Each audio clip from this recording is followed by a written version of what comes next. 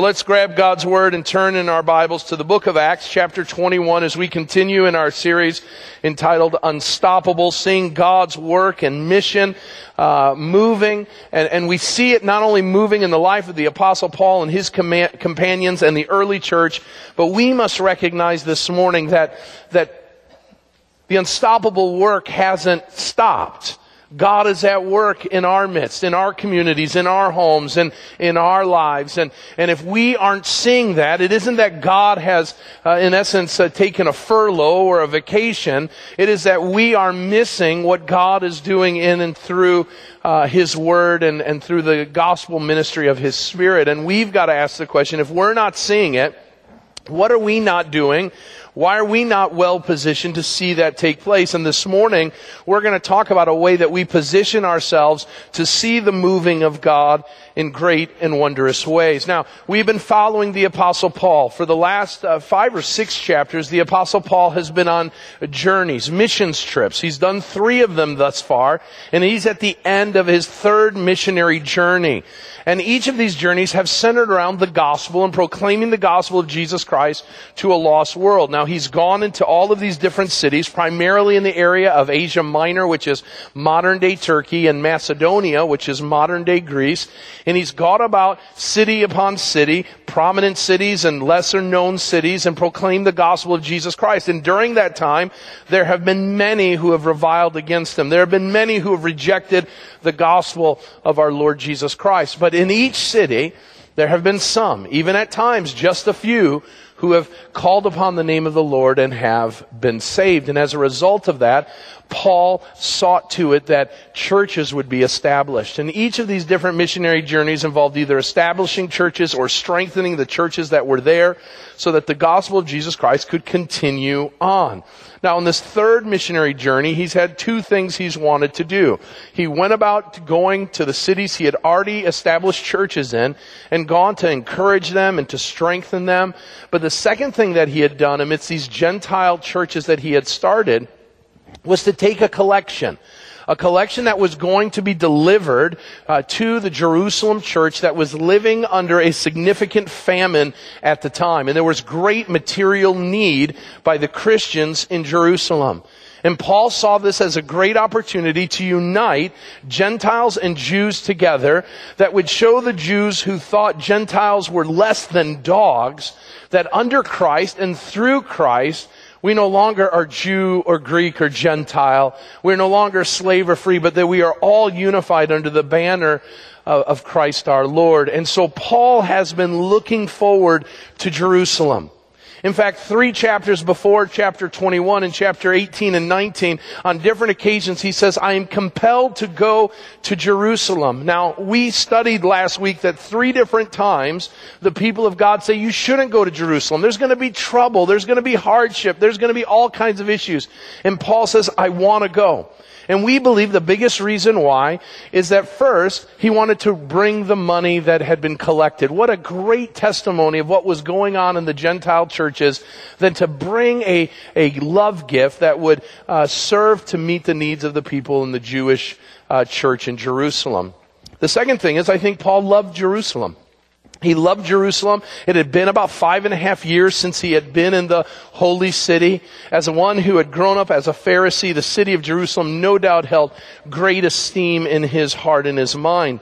And as he approaches Jerusalem and as he comes into the city and interacts with believers, what he thought, I think, was going to take place begins to start happening, but then quickly turns to something that is disappointing. Have you ever looked forward to a trip or someone coming to make a visit or some momentous occasion that you looked toward to, you planned, you dreamed about as it was approaching, only to find out that when it got there, it fell apart, that what you anticipated that was going to happen didn't, and at the end of it, you weren't sure it was worth all the hoopla in the first place? That's what the Apostle Paul feels in his opening moments in the city of Jerusalem. And yet, what we're going to see is in this very odd passage, quite frankly, and as I share it with you in a couple of moments, you're going to ask, what in the world are you going to do with a text like this? How are you going to address this thing? Because it seems in some ways to be an odd text altogether. But we know that Luke wrote this down for a reason, and the Holy Spirit anointed this passage and inspired it to be a part of the Word of God, that there's something we can glean and we can draw from. And that of which I want you to draw from this text is the issue of humility this morning. Humility.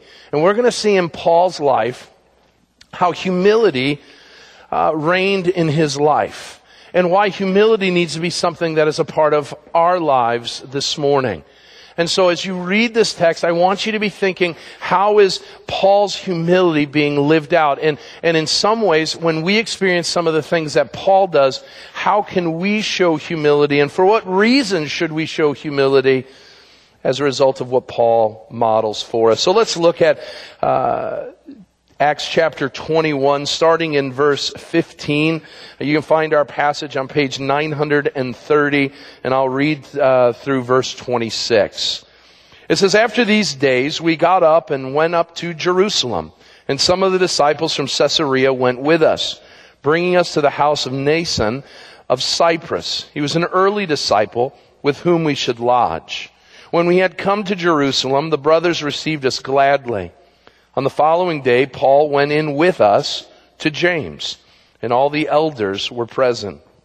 After greeting them, he related one by one the things that God had done among the Gentiles through his ministry. And when they heard it, they glorified God. And they said to him, 'You see, brother, how many thousands there are among the Jews of those who have believed. They are zealous for the law, and they have been told about you that you teach all the Jews who are among the Gentiles to forsake Moses, telling them not to circumcise their children or to walk according to our customs. What then is to be done? They will certainly hear that you have come. Do therefore what we tell you. We have 4 men who are under a vow. Take these men and purify yourself along with them and pay their expenses so that they may shave their heads. Thus all will know that there is nothing in what they have been told about you, but that you yourselves also live in observance of the law. But as for the Gentiles who have believed, we have sent a letter with our judgment that they should abstain from what has been sacrificed to idols, and from blood, and from what has been strangled, and from sexual immorality.' Then Paul took the men, and the next day he purified himself along with them, went into the temple, giving notice when the days of purification would be fulfilled, and the offering presented for each one of them." Let's stop there and let's pray. Father God, I ask your blessing on our time in the Word. Thank you for our time around your table to remember the finished work of Jesus Christ for our sins. Thank you for the time of singing that declares and articulates our love for you and our great gratitude for all that you've done. Now turn our attention as arrogant and prideful people, as people who often think higher of ourselves than we ought to. Lord, I am the chief of sinners in this way. So teach us what it means to be humble. Teach us how humility can move and change in people's lives, and allow the gospel to move forward, we pray. In Christ's name we pray these things. Amen and amen. A couple years ago, I was at a basketball game for one of my sons, and a team came into the gym, and they were all wearing the same shirt, which wasn't uncommon, but on the back of the shirt was a saying that, I got to be honest with you, at first I didn't understand. It said this, "We, me," and I'm looking going, okay, are they conflicted on who they are or what's going on? I was wondering if that was their nickname, the we me's, which sounded kind of weird.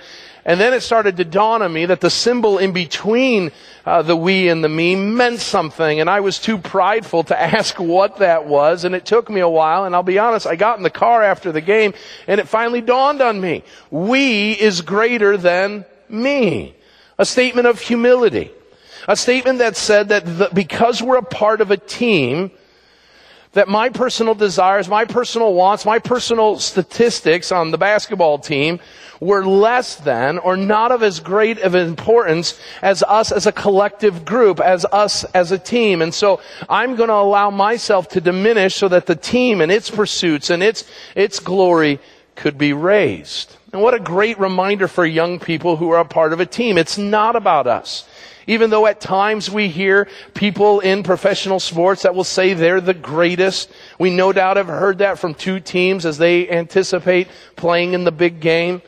But what we need to understand and know that in life, it is usually we that is greater than me. But we don't live that way. We don't live like we are dependent on the greater.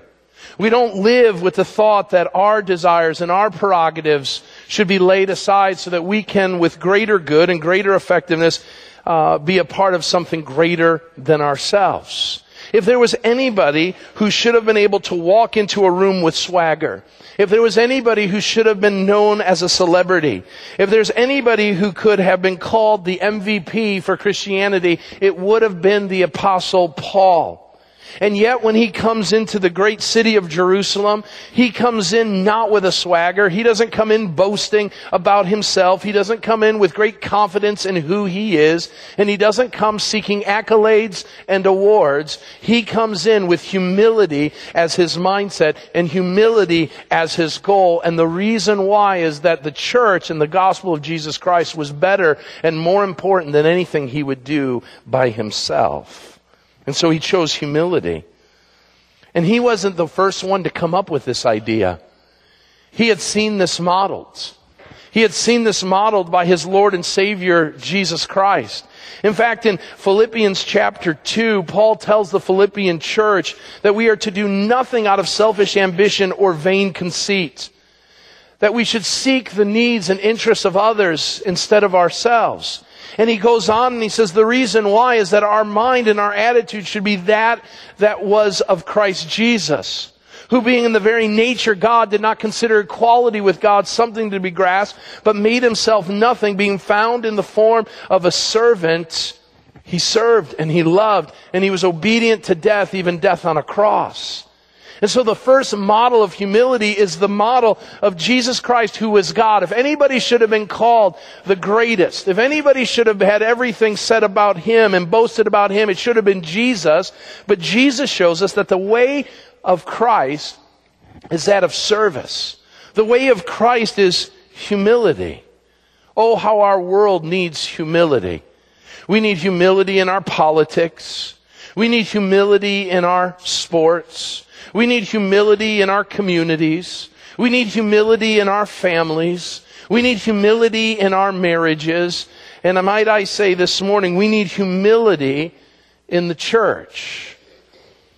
Far too many of us in the church are more concerned about ourselves than we are the cause of Christ or those around us. But I want you to understand this morning that humility is more than you not bragging or boasting about yourself. It is more than just thinking bad thoughts of yourself instead of good thoughts. C.S. Lewis put it this way. He said the following: true humility is not thinking less of yourself. It is thinking of yourself less. Paul was a man who was greatly gifted by God. You and I are people that are greatly gifted by God. And we shouldn't diminish those gifts and with pious, fake humility say that we're no good, we're good for nothing. That's not true. God has created you and I for a purpose. And we should be excited about those gifts. We should use those gifts and at times even receive a degree of glory or renown for those gifts. But we should never allow the spotlight that is reserved for God to be put on us. We should never allow the spotlight to find itself on us at the demise or the hurt or hindrance of others. Paul had every reason to have a spotlight put on him. But for the sake of the gospel and the sake of weaker brothers around him, he sought to choose to honor them instead of himself. Humility needs to be the hallmark of all Christians. And I'm going to give you a reason why. Even before we get to my 3 points, let me give you 3 reasons why every Christian has to, not should, has to be humble. Why do we have to be humble? Because I'll tell you this. You can't be a good Christian if you are an arrogant Christian. The only way we will be good at living out the Christian life is if humility is a part of who we are. If it is what dictates all that we do. And let me explain why. Number 1, write this down. Humility is necessary to experience faith.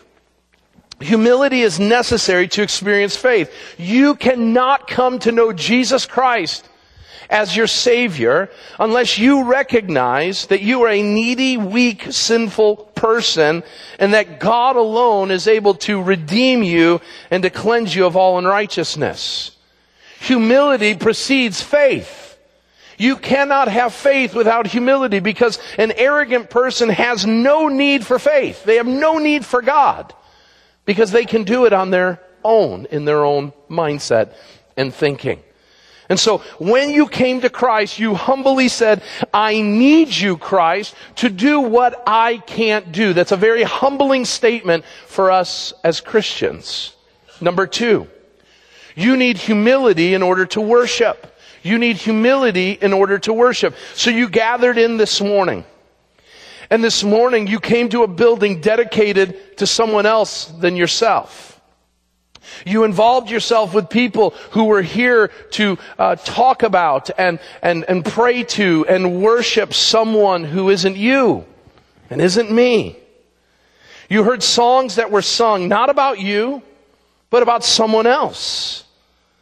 People got up and they prayed prayers not to you, but to someone else. And now you're hearing someone open the Word and talk and devote his entire message to someone else and not yourself.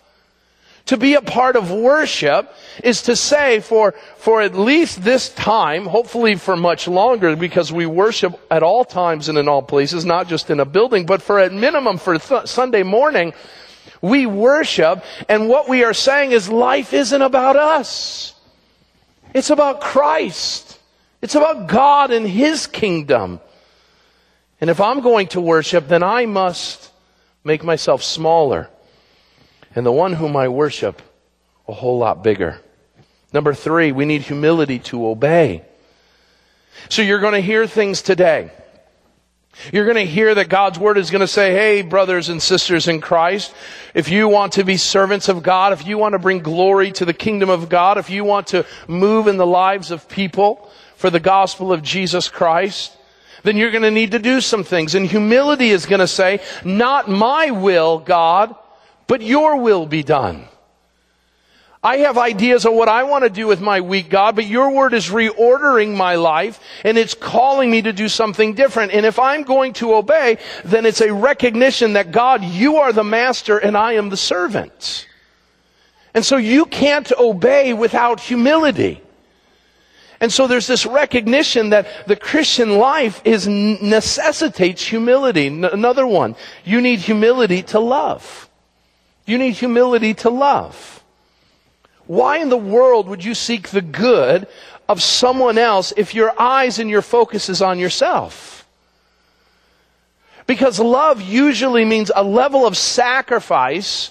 Why in the world would I sacrifice for someone else when I'm too busy trying to get what I want, my desires and all of that? Let me help you, married couples. You will never have a strong marriage if one or both of you are arrogant people.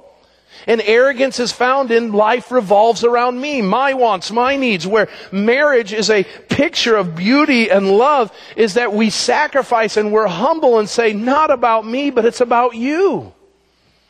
It's about Christ living through me so that I can love you in ways that I never would be able to without Him. Finally, you cannot serve God or Christ in the church without humility. The very essence of being part of a local church says that I am a part of the body. I'm a hand, I'm a foot, I'm a finger, I'm a shoulder. Whatever you are, whatever part you play is a recognition when you're a part of a local church that you are a part, not the whole. And so humility is the very essence of the Christian life. We cannot live the Christian life with any kind of success without humility being a part of all that we do. And yet, sadly, some of the most haughty people I've ever known at times were followers of Jesus Christ. Which seems odd because our Savior was not a haughty Savior. The people we learn about in the Scriptures who followed God were not haughty people. And yet we struggle with this, and I am here to tell you, as Paul once did, I am the chief sinner with regards to it. It's easy to look at things and say, look at what I've done. But then I recognize through the words of Scripture that apart from Jesus, I could do nothing. And neither can you. And so we need to recognize and understand humility needs to be a part of our lives. Well, how so? Because humility isn't just you not bragging about yourself. It's far more than that. Notice what Paul shows us. There are three things I want to draw from this text. Number one, humility means sharing more about God's success than my own. It means that I'm sharing more about God's success than my own. Verse 17 starts out, when we had come to Jerusalem, the brothers received us gladly. On the following day, Paul went in with us to James and the elders of the Jerusalem church, and they were all present. After greeting them, he related one by one the things of God that God had done among the Gentiles through his ministry. And when they heard it, they glorified God. Now let's stop there. Paul comes in, and the first thing that he talks about is all that has transpired. Now they greet one another, and we know that the greeting says that they love one another, they care about one another, they're close to one another. And so the greeting finishes up. They're in the foyer of the house, if you will. Good to see you. A couple hugs take place. They sit down.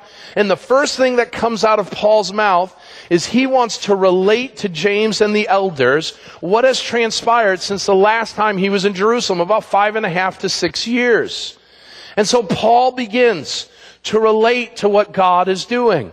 Now, I want you to recognize a couple things about this. First of all, there's a priority to what Paul has done. The first thing he talks about is Christ. Let me ask you, where is Christ and the gospel ministry at in your conversations with people, especially those who are followers of Christ? When you gather as a small group, when you gather here as a church, when does Christ get brought up? When does Christ and what Christ is doing in your life or in the life of other people start to come out in your conversations? Is it number one? Is it two? Is it three? What is the number one thing? For many of us, it's our family, it's our kids, it's our work, it's what's going on in the world. And Christ is a fourth or fifth or sixth, or maybe he's not even brought up at all. Paul tells us that humility says, let's stop thinking about our lives and our world, and let's start talking about Christ more quickly. I always loved early on, and he does it all the time, and at times it can drive me nuts. But Mario, our student ministry pastor, every time he gets together with you, he'll ask the question, tell me what God's doing in your life. I don't want to talk about what God's doing in my life. I want to get to the real business. And Mario says, no, let's take some time and let's talk about what God's doing in your life. Now, I'll tell you, part of the reason why I don't like that, and why many of you wouldn't like that, is because we're not sure what God's doing in our lives. We don't have anything to say about what God's doing in our lives. And we're going back thinking, how many months, how many years do I got to go back to think about something? And I love that about Mario. The intentionality of that. That tells you, listen, God should be at work in our lives. And it should be something right away that at the drop of a hat, we are able to articulate, this is what God is doing. This is how God is at work, whether in my life or in the life of those around me. After they greet, Paul is excited to talk about what God is doing. Notice next, there's a peculiarity, if you will, or a particularness to how Paul responds to this. Notice it says he related one by one. And so he tells the guys he could have done, and this is what we would do. Well, we need to talk about what God's doing in our lives. Well, I'll just say God is good all the time, and all the time, God is good. All right, let's go to dinner. He's up to great things. No, it says one by one. The idea here is with great detail and with specific details to each scenario. He's walking through all that has transpired. And we've got to be careful, because what we do when we talk about spiritual things is we gloss over it. Hey, listen, God's up to some great things. But then we're asked about the ball game. And with pinpoint accuracy, we can remember the moment, the time when such and such happened, when the bad call took place, when the spectacular play took place, and we speak to that, and we'll talk about that tomorrow. Or we'll talk about what our kids did in their sporting event, or whatever our hobby is, whatever we love the most. We'll talk with detail, great detail, about the importance of it. And yet when it comes to Christ and what's going on, someone will say, what's going on at your church? And yeah, good things are happening. Well, what? I don't know. What are you doing in your small group? Well, we get together, we pray and all of that. I had a friend years ago. I grew up here at the church, for those that don't know that, and we had come back from a youth retreat. And back when I was in high school, way back in the olden days, that was a joke, by the way, but we had night church. And one of the things we would do is we'd come back from the retreat around 4 o'clock, and night church would roll around 6. And every time we went on a retreat, the pastor would want the young people to come up and share what had transpired. And I remember my friend had been asked by the youth pastor to share what had gone on. And it was his job. So he sang some songs, and he gets up, and it was on this stage. I'll never forget it. And he gets up and he stands up and he says, I'm here to share with you what happened this weekend. Well, we drove somewhere, and we ate some stuff. John shared some stuff. We played some games. And then on the last night, it got kind of serious. And we prayed about some stuff. And then I did it.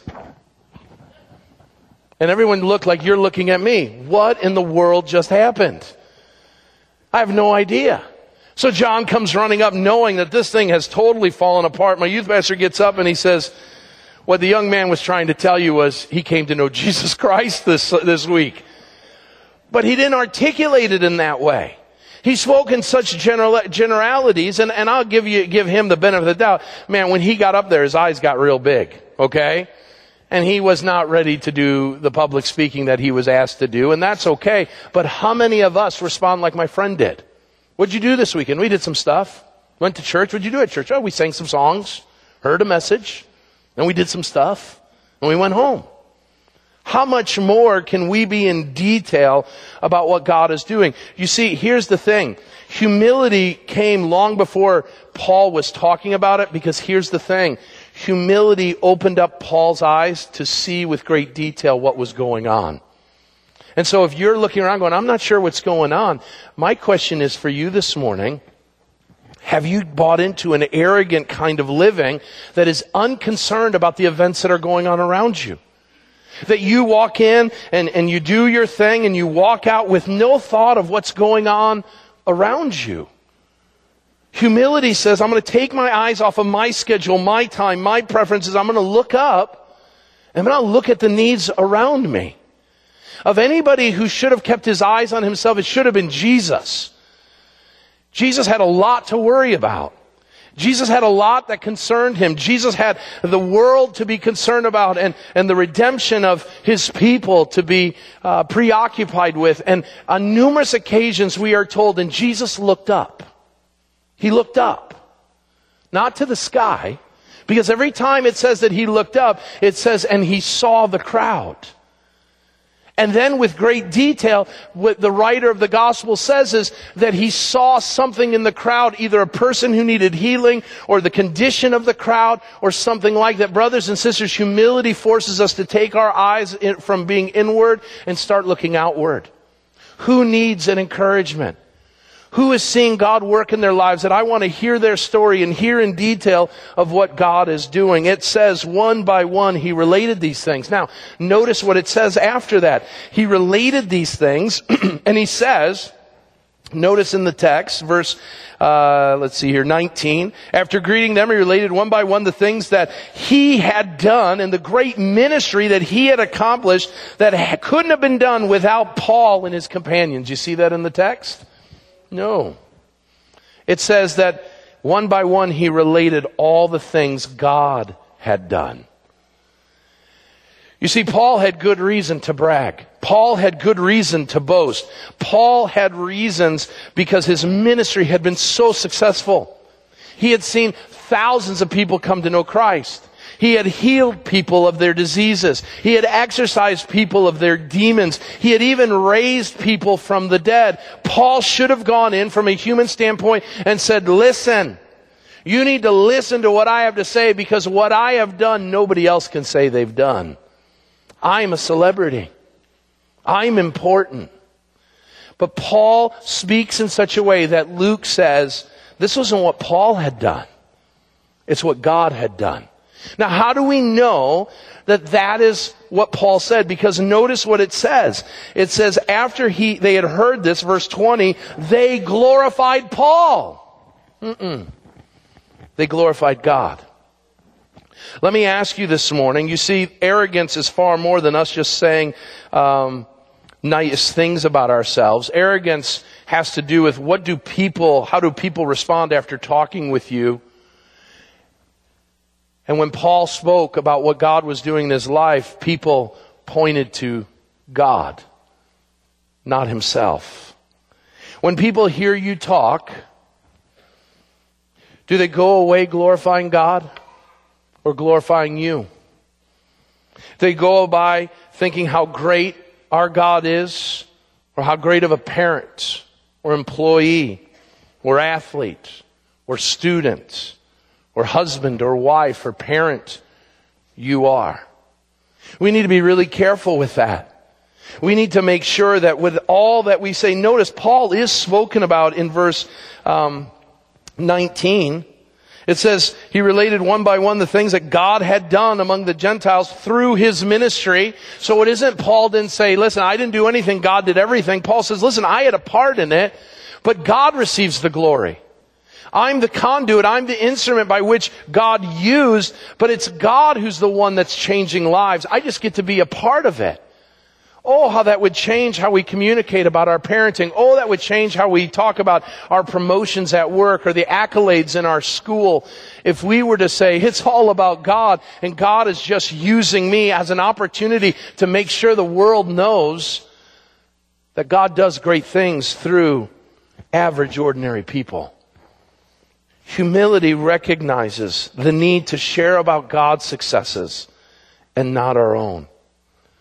Oh, how important this is for us as a church. For me and the elders. It isn't about our ministry. It isn't about our name. God's grown this church in great and many ways, and we need to recognize it's not because of us. It's because of the great God we serve. We've got nothing apart from the Holy Spirit. And so we need to make sure that when we speak, we don't speak about what the pastor and elders are doing or what Pastor Tim is doing or the giftedness of our leaders. What we need to talk about is we're broken down people with all kinds of dysfunctions and all kinds of issues, but we serve a great God, and we want to introduce you to that great God because not only has He changed our life, but He can change your life as well. When we point people to God and His successes, we will help people to understand why they need the gospel. When we point people to ourselves, we'll make people think that they're okay like we're okay. We need to share about God's successes, not our own. Number 2, we need to remain steadfast even when misunderstood and maligned. Humility is the guardrails that keep us from going off the cliff when people do things against us. In the text, everybody's excited. Paul's in town. Yeehaw, this is great. They greet, and one by one they share. And then I want to share something with you, and I'm just going to be honest with you. My assumption is that Paul is really, really great in this passage, and James and the elders, I think, have something left to be desired. And here's the reason why.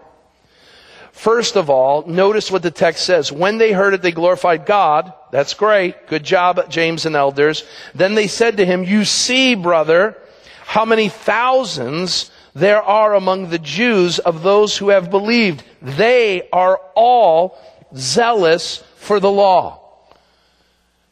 I don't know if I'm right. And James and the elders can beat me up in heaven if I'm wrong. But I think there's some one-upsmanship going on. Notice some of the phrases that they use. First of all, you see how many thousands. Seems like an exaggerated statement. Notice that all of these thousands, all of them are zealous for the law. Why would they say that? It sounds like two brothers are having what about this moment, right? So Paul has just spoken about all that God is doing, and they glorify God. That's great, Paul. But you know what? We got some good things going on here. We got thousands coming to know Jesus. And to make it better than the Gentiles, all of them are not only believers in Jesus Christ, but they are zealous for the law. Now here's why this would have been an affront. Paul had brought with him, notice in the text in verses 15 and 16, notice, after these days we got ready, and some of the disciples from Caesarea went with us. We went into the house of Nansen of Cyprus, an early disciple with whom we should lodge. And then it says, when we came to Jerusalem, Paul went in with us. There's a group of people. Now we know who the group of people are from Acts 20 and the first part of 21. They're Gentile believers. And so what is being said by James and the elders is not a good statement. What he's saying is our disciples, they not only do what your disciples did, Paul, believe in the gospel of Jesus Christ, but our disciples who are Jewish, they're zealous for the law. What about your people? And in that moment, we've got a big problem. Because what you haven't heard yet is one of the greatest omissions in all of the book of Acts. Remember, one of the reasons why Paul was going to Jerusalem was to do what? Does anybody remember? Help me out, class. Give them money. And they've brought money. All of these guys have brought sacks of money from the churches, and they've brought it. And the people that they have collected this money from, some were in great poverty. We are told in 2 Corinthians chapter 8 that out of extreme poverty, the Macedonian church gave generously. So here come the Gentile guys. Bags of money. They've traveled with this money. It's not a gift card that you can put in your pocket. They've got to worry that someone's going to rob them. They've got to worry that someone might take the money and embezzle the money. And so they've gotten to Jerusalem and they set it before the people. And notice in the text, nothing is said about it. How would you feel you have dedicated, and maybe this happened this last Christmas, where you sacrificed and you saved or you invested time and energy in a gift, and you brought it to the person you love, and you had this idea, this picture, I can't wait till they open it up, because it's going to change their lives, it's going to impact, and our relationship is going to be all the more deeper and all the more sweet because of this gift that's been given. And the guys receive the gift and they say nothing about it. Humility allows you not to lose your cool. Arrogance says, how dare you? Do you know what we did to collect this money? Do you know the time and energy we invested in this? Do you know the impact that it's had on them? How dare you? We're not going to talk about another thing until you acknowledge the gift that's been given. That's an arrogant response. Now you say, well, that's the right response. Well, in our human standpoint, yes. But Paul recognized that as they're sitting there with this great omission of saying nothing about the gift, that he's got Gentile guys watching, and he needs to show them the road to humility, not the road to winning an argument. And some of us, and this is where I struggle big time, I care more about winning the argument than I do trying to win a person. I care more about winning an argument, winning a debate, than I care about a person's feelings. And Paul says, listen, I'm not going there. I have reason to go there. They have offended me. They've maligned me in this way. But I'm not going to go there. And what do James and the elders do? Not only do they omit that a great gift has been given. Now, by the way, just before I forget this, scholars believe that there's a reason why the Jewish elders and Jerusalem church respond in this way. And it is, number one, racism. That Gentiles had raised this money. And if Gentiles are dogs, then surely their money is of no good. Number two, they could have viewed it as a one-upsmanship by the Gentiles. Oh, look at what we've done. No matter what it was, as the gift was misunderstood. And it gets compounded by, notice in the text, that they move quickly from here. Look at what God's doing in our midst. And by the way, our disciples have a problem with you, Paul. He goes on and they say, they're zealous for the law, and they have been told, they don't say by whom, they've been told about you that you teach all the Jews. That means everyone. That's an all-inclusive statement. Always struggle. Listen, when someone uses all-inclusive statements every time, all the time, everybody, all people, that usually means it's arrogance. Because what you're doing is you're trying to destroy anybody from thinking you could do anything else. So listen, everybody hates your guts, Paul. Everybody. It's glad you made it to Jerusalem. We want you to know they're all ticked off at you, every one of them. Why? Because you teach all the Jews who are among the Gentiles to forsake Moses, telling them not to circumcise their children or walk according to our customs. What then is to be done? So here's what they do. They level an accusation against Paul. There's nowhere in all of the scripture, whether before or after, that accusation is rendered true. So it's gossip. So the elders have just said, listen, people are gossiping about you. There's a story going around. We don't know who started it. But there's a story going around that all you do is tell all the Gentiles that they need to get rid of all things Jewish. Nowhere in the Bible does it say that that's true at all. Now here's the thing. James, elders, you know Paul. You were a part of the Jerusalem council. You know Barnabas, and Barnabas has spoken on Paul's behalf over and over again. Why didn't you tell the people, hey, listen, don't jump to conclusions. Paul's a good man.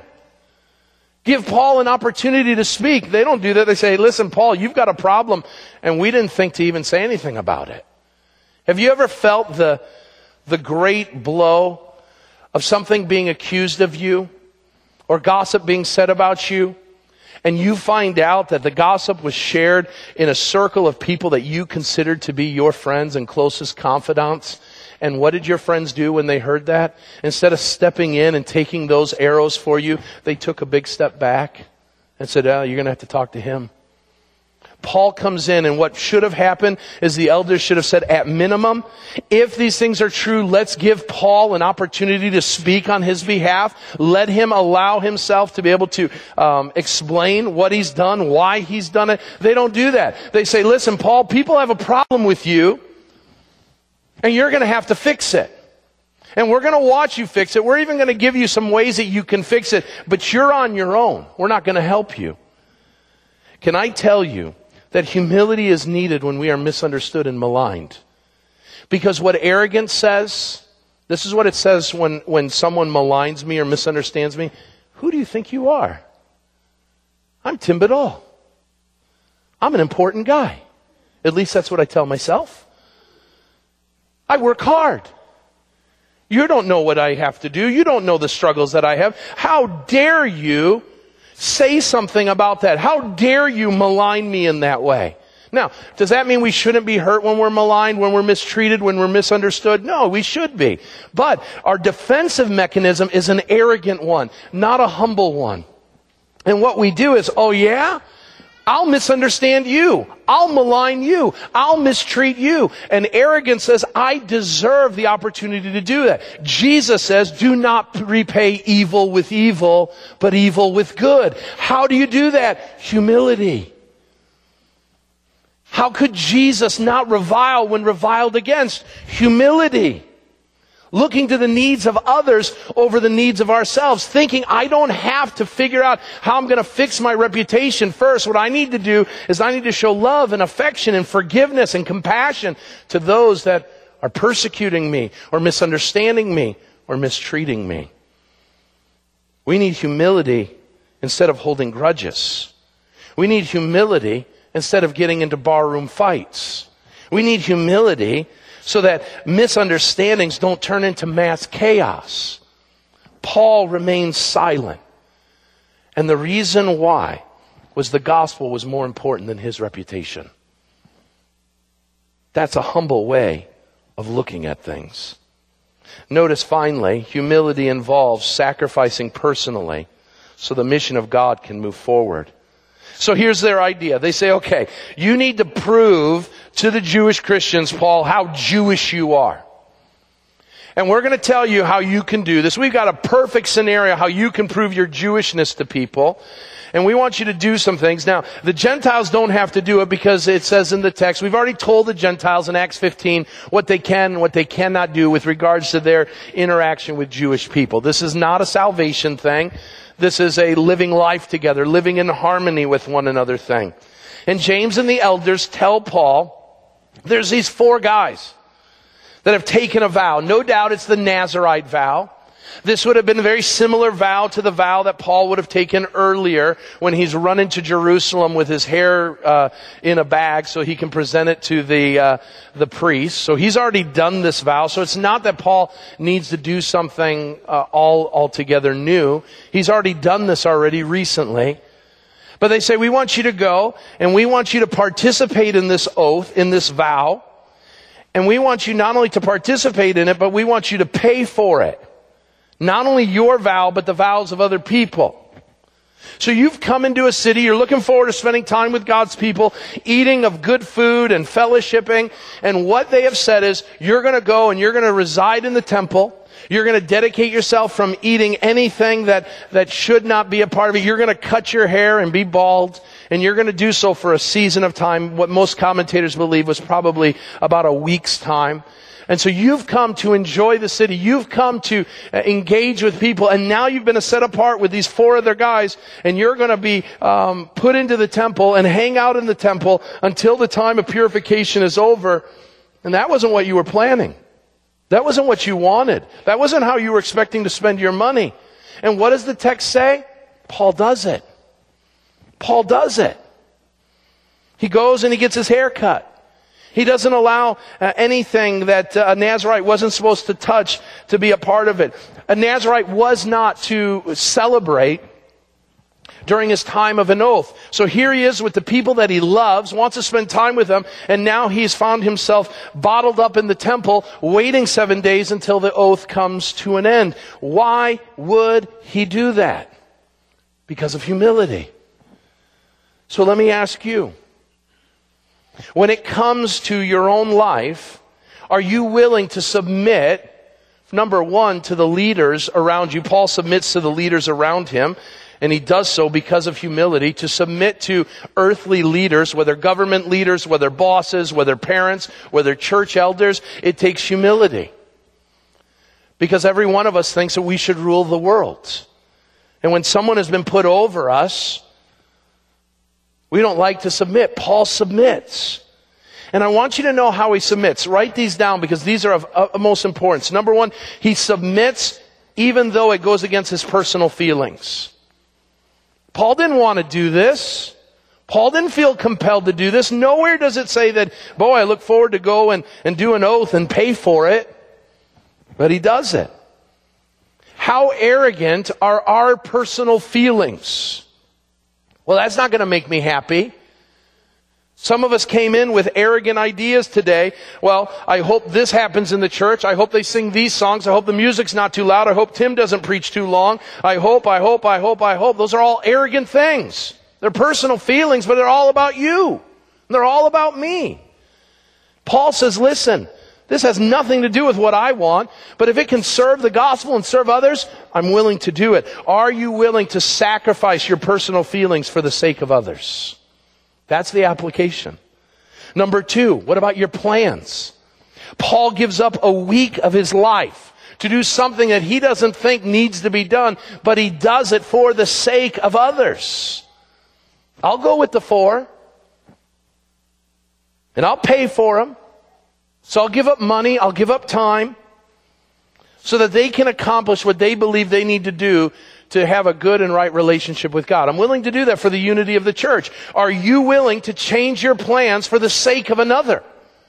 Now let's just be honest. Are you willing to change your plans for your spouse? Are you willing to change your plans for your boss? Are you willing to change your plans for the person that is in need of help? Our plans are arrogant plans.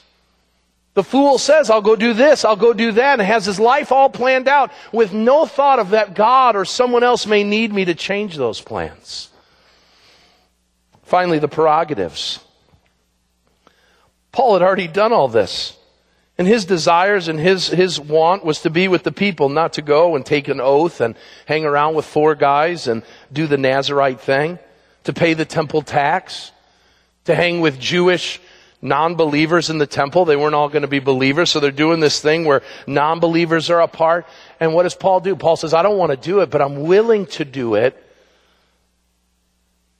because humility calls me to it. So what prerogative, what right do you have that you need to give up for the sake of another? Now, why do we do this? Does Paul do it so at the end of this passage, and I'm going to close with this, at the end of this passage, does he receive an award? And the Kiwanis group gives the humility award to the Apostle Paul. Let's give him a hand. Is it so Paul can say, I'm so humble, I'm proud of it? That was a joke. Only 2 of you got it. Why does he do it? The same reason you and I should do it. We shouldn't do it so people will look at us and say, wow, what a humble guy, what a humble gal. Write this passage down and I'll read it for us. 1 Corinthians chapter 9, verses 19 through 23 tells us why, and I'll close with this. For though I am free from all, I have made myself a servant to all that I might win more of them. To the Jew I became a Jew in order to win the Jews. To those under the law, I placed myself under the law. To those outside of the law, I became as one outside of the law, that I might win those outside of the law. To the weak, I became weak, that I might win the weak. I have become all things to all people, that by all means I might save some. Here's why we are humble, church. I do it all for the sake of the gospel, that I might share with them in its blessings. Why are we humble?